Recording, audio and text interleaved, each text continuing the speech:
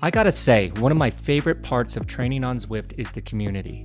Whether it's riding with new people you meet on the platform or riding with old teammates, the people that Zwift connects you with push you harder than you could ever push yourself, let alone when it's just you on the trainer, in your garage, or your pain cave somewhere. My next favorite part is the training. Training is a huge part of Zwift. There are literally hundreds of customizable training plans you can choose from, and every workout is an immersive experience that can take you from Zwift's world-class climbs to the streets of London, New York, and even to a new Japanese-inspired world. Those are just a few of the 9 unique worlds you can explore. Many times, I find myself just riding around, checking out the sights and seeing new little Easter eggs they've hidden in the game. When I'm riding on one of the UCI championship courses or in the jungle on the gravel roads or inside a volcano, I'm just taking it all in. Time seems to fly by, but I still manage to get a great workout in every time.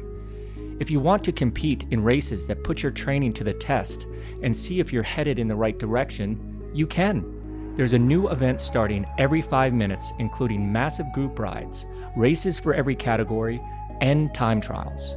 Right now, you can join the Fun is Fast event series with training rides, races, and thousands of other riders from around the world to chase. It's really never been easier to find your fun training indoors. I love it. All you need to get started is a bike, a trainer, and the Zwift app. Get a free 7-day trial, no strings attached, at Zwift.com. Zwift, where fun is fast.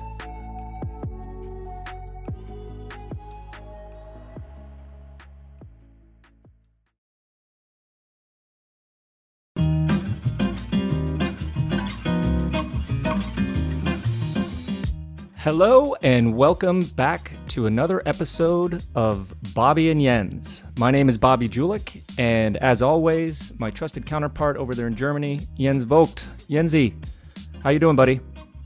Doing pretty well. Just came back from commentating on the Tour of Spain, and in between that and being here with you, I had time to help my daughter with her home schoolwork, and I am so proud to announce mathematics, class level 11. I was still able to help her. So, and I mean, hey, I'm 30 years out of school and I was still able to help her. So I'm proud, as you can imagine, that I was still able to have, the ability to help her at high school at mathematics. Wow, I'm in shock. That's really impressive. I would not want to do any sort of equation right now. I forgot all those things. I have my calculator, I have my phone, I ask Siri division problems. So good on you, Jensi. That's pretty darn good. Not much new here besides the fact that I had my last little daughter-daddy date night with my 2 girls because my oldest, Olivia, will be going off to college here pretty soon. And last night, just hanging around the house, all of a sudden my daughter comes up and goes, "Are you taking me to school in the morning?" And I was like, "What?" And she goes, "Yeah, our first day of school is tomorrow." That was a shocker. That's like summer over. Like, where did this summer go? I mean, it's just here and then gone. I mean, okay, I watched a lot of bike racing. There was tons of that on. Got a lot of work done, but man, I didn't really get to do much summer stuff, I guess. Just kind of shocked that it's over already. But all in all, life goes on. Soon we'll be empty nesters. You'll be there a little bit longer because of you having the 4 daughters there at the end. But yeah, it's kind of a reality check when your oldest goes off to college. I mean, you've dealt with this already. Yeah, the 2 boys, almost 26 and 22, they are at university, they study. So yes, I have 2 kids already at university, and the little one, she is now 5th grade, and she's just, 10 years old. So she's going to be a few more years at home. And if you calculate it, depends on from what angle you're coming. It could be a very good thing or actually a terrible thing. She is 10 years now. So let's say in 10 years from now, she moves out of the house, right? When she's 20. My oldest son is by then 36. So it is very likely that he will deliver grandchildren back to my house the moment my last child leaves the house. So I'm doomed. I never get out of the diaper circle. I'm doomed. Or I'm blessed. Whatever you want to say. But it's very likely that I will, until the end of my life, will have kids and children and grandchildren and grandchildren in my house. Wow, that is quite an equation you did right there, Jensi. See how you're so good at math. I know. Wow. Well, today we have, just a cool dude. Christian Vande Velde joins us today. Jens and I have, raced with him, raced against him. We're friends, neighbors, compatriots in the commentating booth, because you guys both work for NBC. So yeah, sit back and enjoy our conversation with Christian Vande Velde.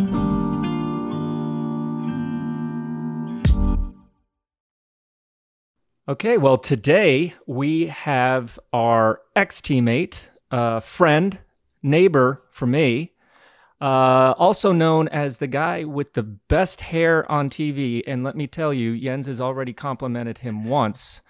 Mr. Christian Vande Velde, welcome to Bobby and Jens. Thanks, boys. It's great to be here. Good to see you, Jensi. Haven't seen you in a while. And even Bobby, I haven't seen you in feel like months as well. And you live like 4 miles away from me. I do not know where this summer went. Today was the first day of school for my youngest, Chloe.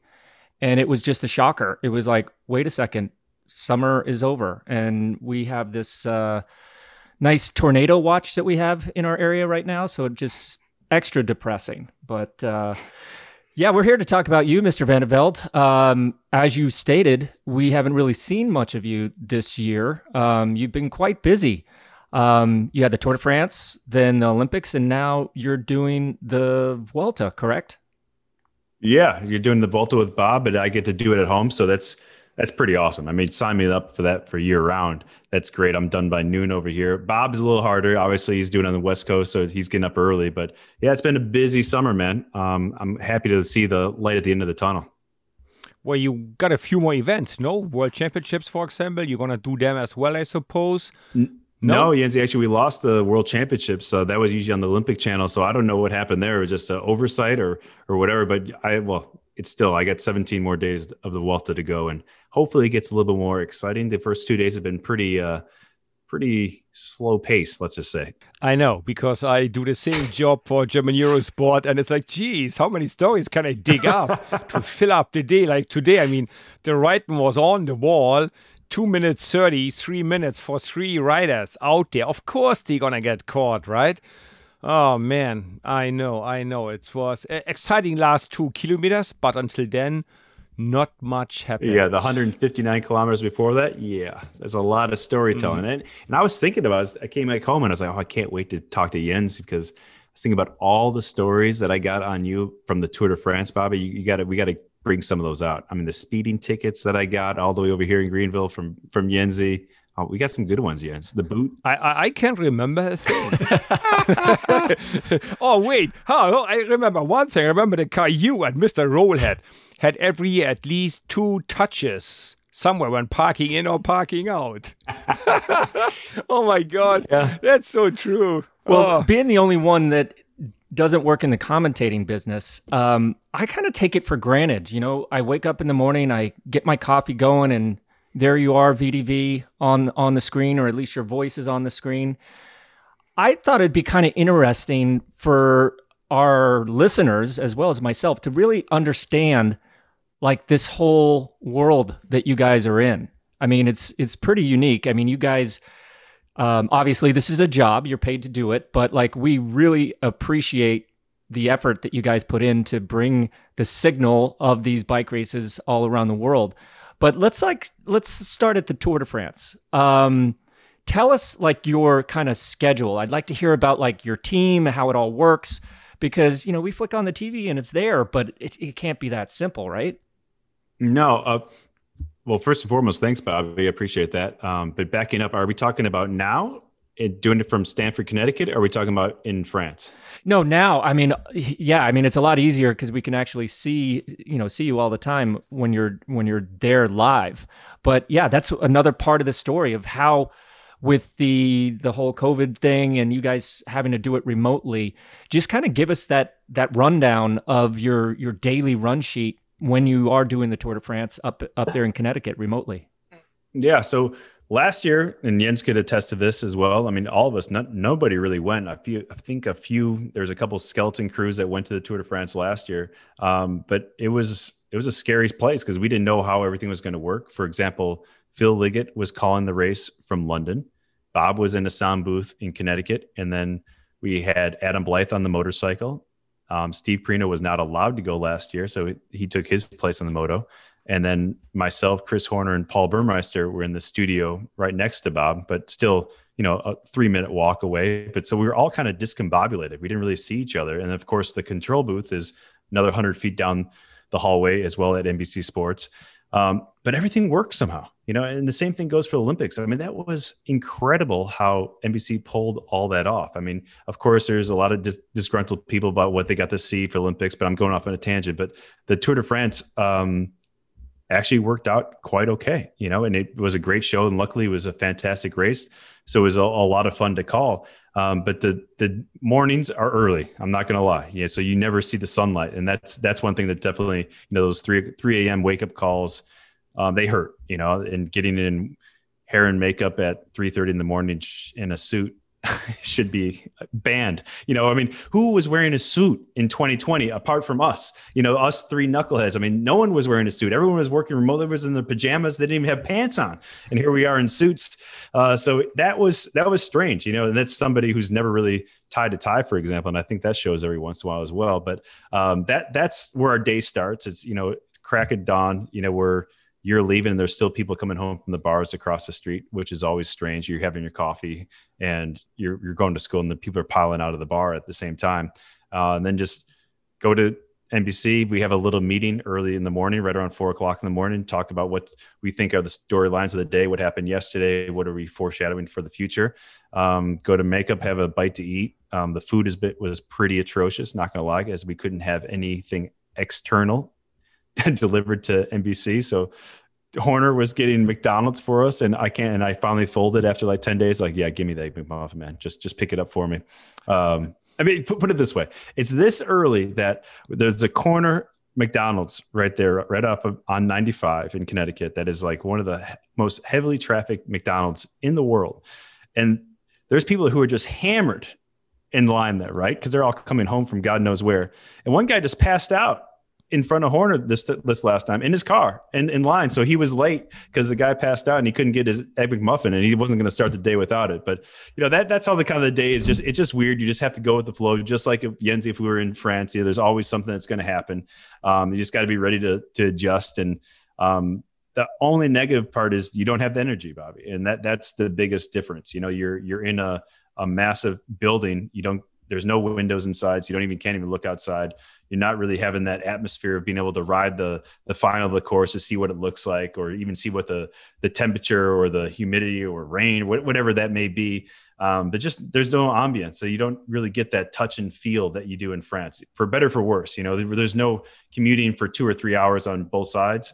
So that's a positive, but at the same time, you're just not there. And for the first time this year, I can't believe I'm saying this, Jens, and I don't know if you're on the same boat as me, but I truly kind of miss going to the Tour de France. And I never thought I would ever say that ever again, but I truly miss it. I miss being there. So hopefully in 2022, we'll be back. I can only agree to that. I miss it too. I mean, yes, it's crazy hours in a car as well to go to the next start or finish line. But you always meet, so many old friends, old riders. Thor Hushovd is there, you can have a chat with Sean Kelly. It is just always great to catch up. Fletcher is there, it's great to catch up with the people. And I mean, just the stories on the side, right? Remember that one morning when he wanted to tow away our car? Yes, of course. I had to go because I still speak just a little bit of French from my time in the French team. So I tried to smooth things. I pay you, but please don't tow the car. You guys had to run to make it in time for the start. Oh, man. And all these stories, right? on sometimes these lovely hotels we have, like sometimes like a little chateau and we all sit on a terrace like at night, have a glass of wine and just philosophy about life and the universe. We had great moments. Yeah, that's for sure. I mean, I think what you nailed it on the head is more the perspective. Just running into someone like Tor, or you run into Sean Kelly. I mean, just icons of the sport. Even like yourself, you now have to pick up the phone. It's just not the same, and getting perspective on someone from, they have the contingent over the Danes. We always hang out with the Danes a lot of time, and we hang with the Dutch guys as well. And just hearing the perspective of what they think of the race and what they think of what they're seeing from their guys gives you a bigger perspective of what's going on outside of your little fiefdom of American speak, So it really, broadens your perspective greatly, and of course, no matter how pinned and exhausted you are, being able to chill out once in a blue moon and have a glass of wine, I definitely miss that. One thing that I'm also very curious about is, we see Chris Horner, we see Paul, maybe we don't really see Phil and Bob that much. We see Adam Blythe, who I'd love to get your opinion on, because man, he has brought such a really cool vibe to that sport, and like he was a total rookie, right? Like you guys got him at the last second, and he's turned out to be fantastic. And along with Bradley Wiggins on the motorcycle on another network, it's really brought in a very unique sort of feel to the race. But other than those people, who else is in your ear talking, or how many more people are working to bring this around the world? When we were in France, Yenzi, what was it? Like 72, 75 we had? Yep. Just about 70 people, yes. Yes, and that's starting with truck drivers who do the studio and the truck for all the guys who work inside the truck for the communications, all the way to us. So it's a huge team. Now that we don't have to travel as much, we don't have as big a team, but it's still, we have the tape, rerun, we have so much different thing with graphics, and that's why NBC's show is one of the best, if not the best, because it puts so much information into that show. That it's still 45 people altogether. Wow. It's a crew, and fast forward to today when we're doing the Vuelta and we have nobody, and it really shows that you just don't have the same infotainment going on. The graphics aren't there, the replays aren't there, all those kind of things that make the Tour de France just aren't there. But Adam Blythe, you brought up, he was a fantastic addition. He's such a ham. He absolutely loves being on television. He loves hearing himself talk. He's the best. And he brings a great perspective, especially when it's a sprint stage or we're talking about the Gruppetto. But the best thing that Adam brings is still his friendships and kinships within the peloton. Who else is out there? And people are giving him high five and saying, well, yo, what's up, Adam? People lose their minds that, all of a sudden the race leader just rolls by and gives them a high five on the way by. So maybe I should stop talking. And maybe you can also tell the people how early we have to be there. If the show, let's say the Tour de France the stage starts at noon, finishes around 5. How long is the working day? First with the car and then just leave the car out. How long are we actually at the set, man? Tell the viewers or the people you listen how long it is. Yeah, it's a long day. So a lot of times we'd be there 3 hours before is usually when they wanted to have a meeting. And the meeting was just, we were just so silly all the times and out of our minds that nothing really got accomplished that meeting anytime. So they wanted to know that we were actually there. And then from there we go get lunch or this or that. And then by the time we actually get hair and makeup and then change into your polo and then do a set once or twice before you go on air. And then, then on the other side, we're the last ones to leave because we had to do a primetime show after the race and do the post-show race. A lot of times we weren't out of there till around 6 o'clock. So on set alone for 9 hours. And then you got to drive 200 to 300 for whatever K to get to your next hotel. So you're not hopefully you get there before sundown, 8 or 9 o'clock.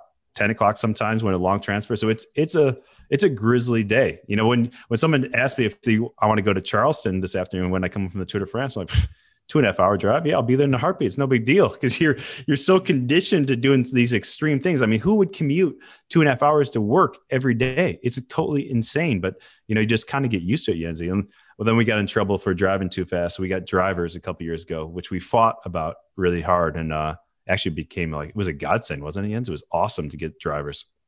Yeah, it was, because you didn't have to worry about where do I park the car, legally, where do I fill up, navigation. You just show up at reception, jump in the car, and he drives, French driver, so he knew the roads. It was a lot easier, yes. Mm-hmm. Yes. Just one thing, if I'm allowed to say that, one year we had this car, like a family van, Mercedes, whatever that's called, V-Class, Viano, and all my friends brought their wives and girlfriends, and I'm sitting there and counting the seats in the car because I have that car as a family car, right? So I know the number of seats. And I look at all my colleagues and their girlfriends and wives and went, well, the only logic solution is I get kicked out of the car because then everybody can sit with his wife. I saw that 2 days ahead.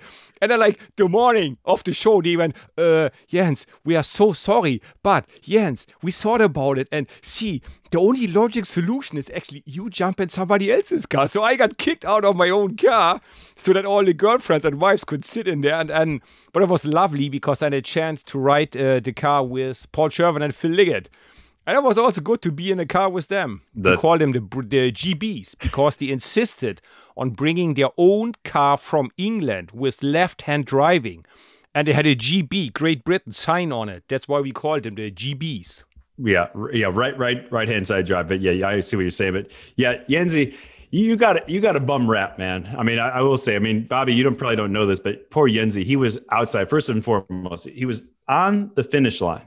So the worst place possible to be. And of course, he's Jens. So everyone's like, yo, Yenzi, from every different language possible. So Jens is out there signing autographs, saying hi, trying to be just be himself as well, And then the race would actually be going on, and this is still going on. Jens has no clue what the hell is going on in the race because he's too busy doing selfies with other buddy and saying hi and giving him heads up. Not to mention it's 105 degrees out there. We're sitting inside of air conditioning, all of us. Poor Jens is out there with an umbrella.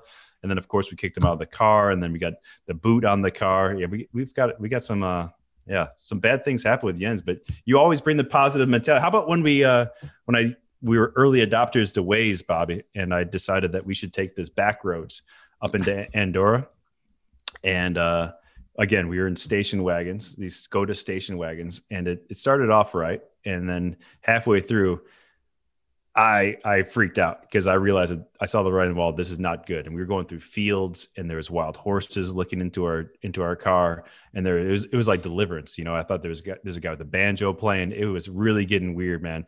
But Yenzi, being the positive man that he is, he's like, this is the way to go. I'm telling you, we're gonna make it. We're going over bridges. We're bottom out, scraping off the bottom of the car. It was gnarly. Yenzi, that was one day that I thought I pushed it too far, and I thought Bob Roll truly was going to kill me. I was scared for my life, man, but we made it somehow, and the GBs did beat us. That made me upset for quite a while, but I got over it. But also gotta remember, it was Paul Burmeister's first Tour de France. He came from American football, and he has never been in a small car like a Skoda. He has never seen a car like that before. And then we went from a big national road in the valley to a smaller concrete road or like a tarmac road. That went from 2 lanes to 1 lane. Then it went to a concrete road. Then it went to gravel in the Pyrenees on the way to Andorra. And then the road almost disappeared. And like Christian said, we had like wild horses running here. The sun is going down. Everything. Well, if we turn around, we're going to be home at 3 a.m. because we got to go all the way around in the valley. So like we got to make it. And I said, look, come on, guys, we can make it. There was a bit of like an old river, like a little muddy. So we walked there to test the ground if our cars would get stuck. And we made it. And then we just came around the corner on the top, and we hit a dead end road from the other side. So we hit the parking lot, and then the road went down on the other side. We were never supposed to go up there, but we made it. And man, we were so relieved. There was such an adventure. And Paul went, oh my God, we're all going to die. I've never seen this. This is crazy. This is the most crazy sport I have ever seen. He has, I don't know if Paul has ever left the US much. So it's like first time in French. He doesn't speak the language. Smallest car ever he's in. We going cross country into the wilderness. He goes, these people are insane. Where am I? Yeah, I don't know if that's the smartest thing to put ex-bike racers behind the wheel of a car rushing, competing to get to a destination because especially you, Yenzi, you just kind of tend to put your head down and go for it, just like you did in the breakaway. So, man, oh man, that's funny. And then moving on to the Olympics, Christian, I mean, it was such a hard time difference this year. I mean, unfortunately, I didn't get to watch as much as the Olympics as I normally do. Like, in Rio, it was very similar time difference, so you could actually watch these events live. But I remember trying to check in with you a couple times. Tell us a little bit about what it took to do the Olympics, because that was even more extreme than the time difference dealing in France. Let us know what you had to do to make this happen for us. Well, Bobby, is that tornado alarm going on there? That was a tornado alarm. Christian and I we may fade to black here pretty quick. I'm glad I'm in my basement. You're dead, man. Get down. But yeah, no, the time changed 13 hours from the East Coast here in the United States to Tokyo. So I went there kicking and screaming because I was thinking, oh my goodness, what have I got myself into? It's so hard, first and foremost, to do any kind of really recon or really look into what the results have been, because there hasn't been any results on the track. So the road is easy. That's a layup, especially if you have to do the Tour de France. It's more or less the same riders, the women as well. A lot of them. On the track, it's totally different animals. So going in there a little bit flat-footed, and you're going to work at midnight, 11 o'clock, and then you come back out of the building at 6:30, 7 o'clock in the morning. It's just completely insane. But I will say that I truly enjoyed it. I had a freaking blast, man, because the track racing was so good. Of course, Jennifer Valente winning the last event for the women, becoming the first American woman ever to win a gold medal, was amazing. But everywhere in between, the results everywhere, all the people breaking world records, Olympic records left and right. So I really was drinking the Kool-Aid pretty hard. I got to say, I had a great time. That said, going to bed at 8 o'clock and having meals, I ate all day long, but I never had a meal. And I was just so messed up on my time, and I just didn't know where I was at. I mean, but we were all in the same boat, so it really didn't matter. There's all people just coming in there and having a random conversation and having your dinner, in quotes, at 6:30 in the morning, 7 o'clock, and then going to, it was a weird time, but the Olympics brings that energy that no other event in the world brings. And when you have a hotel filled with a bunch of former athletes and you have those conversations, and I mean, I ran into Lola Jones in the gym one time, and it's all these kind of things are just always like that at the Olympics. And there's no other sporting event that brings so many different disciplines together like that. So it's an honor to be able to call that for NBC. And even though I was very bummed about doing it in the first place, I truly had a good time. If you want to get more out of your free time, sign up to Outside Plus. For less than $1 a week, you can get a hard copy of Velonews magazine, choose 2 books a year from VeloPress, access all the premium content from the whole Outside family, including Yoga Journal, Peloton magazine, and Backpacker. And that's not all. There are discounts of the hottest gear and biggest events, as well as virtual health and fitness courses. It's $350 of value every year in one $99 subscription. But if you head to velonews.com/outsideplus and enter Bobby Jens 25, all one word, lowercase, at checkout, you'll receive our special 25% discount, and you make a good deal great. Now, back to our chat with Christian.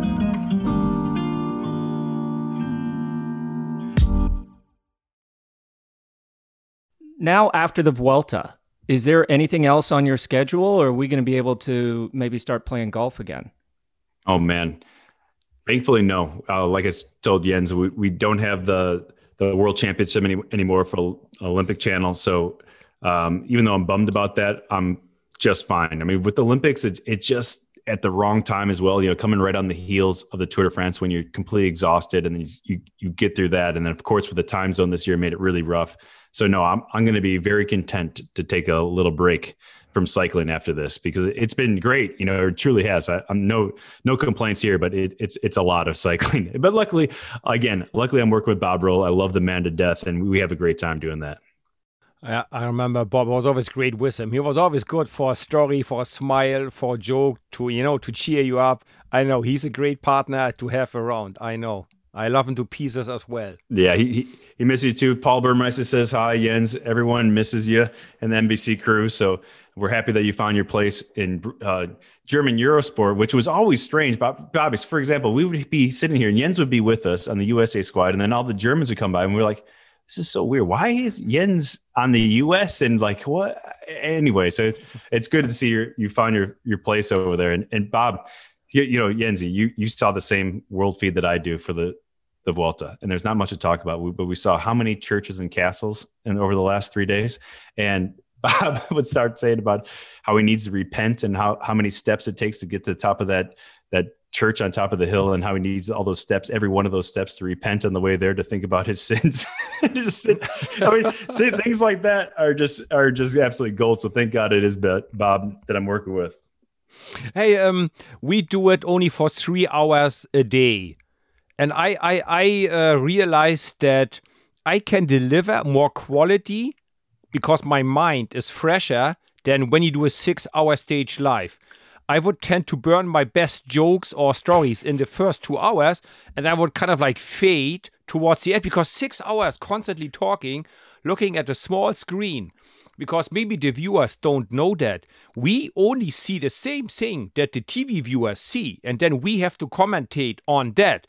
We can maybe research and Google a little bit on the site, but we just do see the same pictures like everybody else in the world, and then we have to talk on it. And everything is live. If you do a mistake, it's out there. There's no playback there. You cannot delay it, right? So it's you focus. And after 6 hours of that, you're pretty much brain dead by the end. So if it's 3 hours like the Vuelta, I believe the quality, me or probably us, we can deliver is better, because you can keep the energy level for 3 hours high, but not for 6. No way. And it really... You have to think of Phil Liggett when it comes to that, Jens. I mean, Phil going to be 78, I believe? And that dude still slings it every year for 6 hours on end. It's incredible what he brings. And the little nuggets every once in a while, the jokes, and you have to pay attention to it. But he's damn funny. He still does it. And I still don't understand how. Maybe that's, you know, like you always say, Jens, we're only good at one thing. You know, you're like an F1 car. You bring the bike off there and everything's going to break. Maybe that's like Phil. He could do that so damn well. I mean, his throws to break, things like that, which are so incredibly hard that I'd never appreciate until I did this. But yeah, somebody like Phil, he is definitely a legend. 6 hours on the mic, day in, day out, for how many years? Man. Jeez. Well, I tell you, again, it's pretty cool to learn what you guys have to go through, and hopefully our listeners will appreciate what you guys do a little bit more.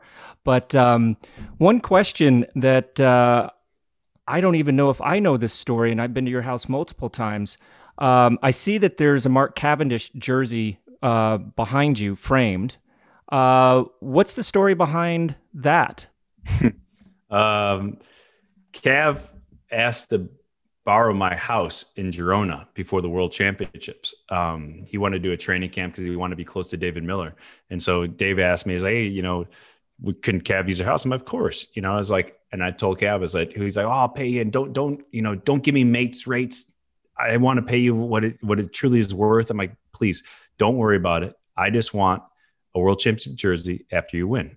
And I was just so confident in his form that year, and the way he won in the Tour de France. And we all love Cav, right? I mean, he's a fiery little bastard.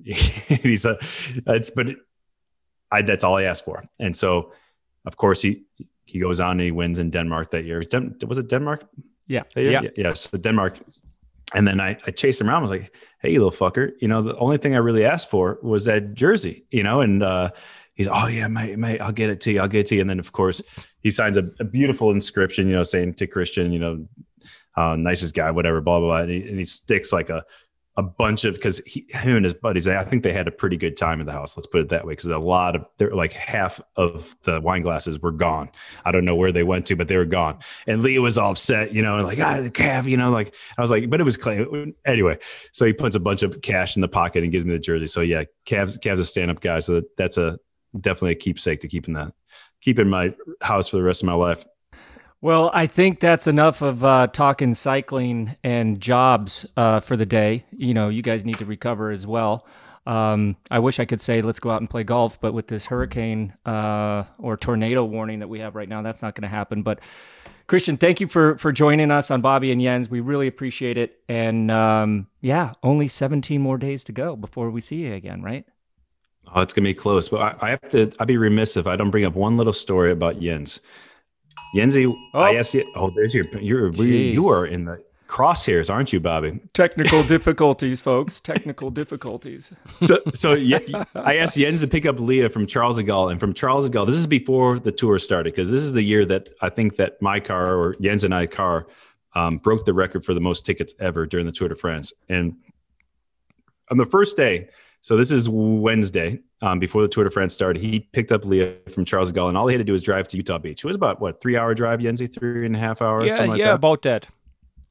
4 tickets, four flashes on the way. So I got, I think 28, I want to say, to Greenville, South Carolina tickets everywhere from, 2, because they'll flash you for 3 kilometers over, I think, all the way to, we had some hefty ones. They're pretty serious. It was, I'm not going to say how fast they were, but they're expansive. But yeah, Jensy, he had a knack. It's almost like he saw the flash and accelerated at them and then slowed down after he went by the flasher. Jensy, you have anything to say about that?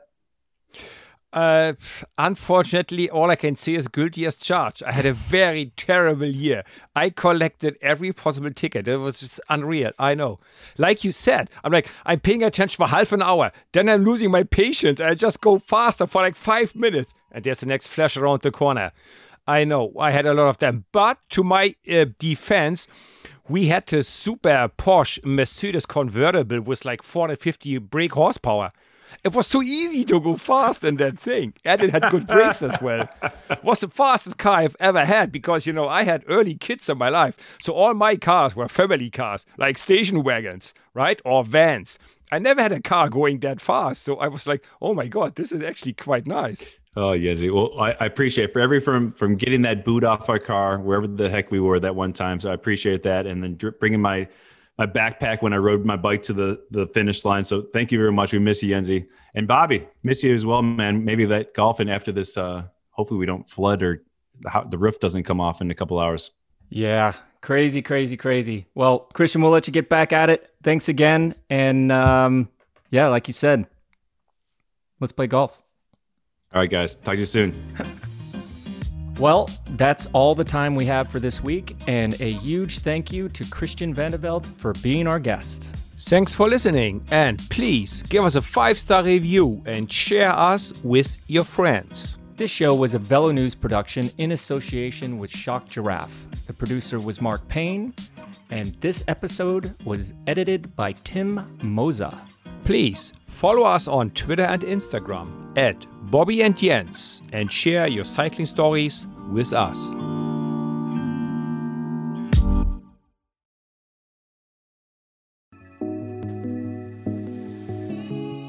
I gotta say, one of my favorite parts of training on Zwift is the community.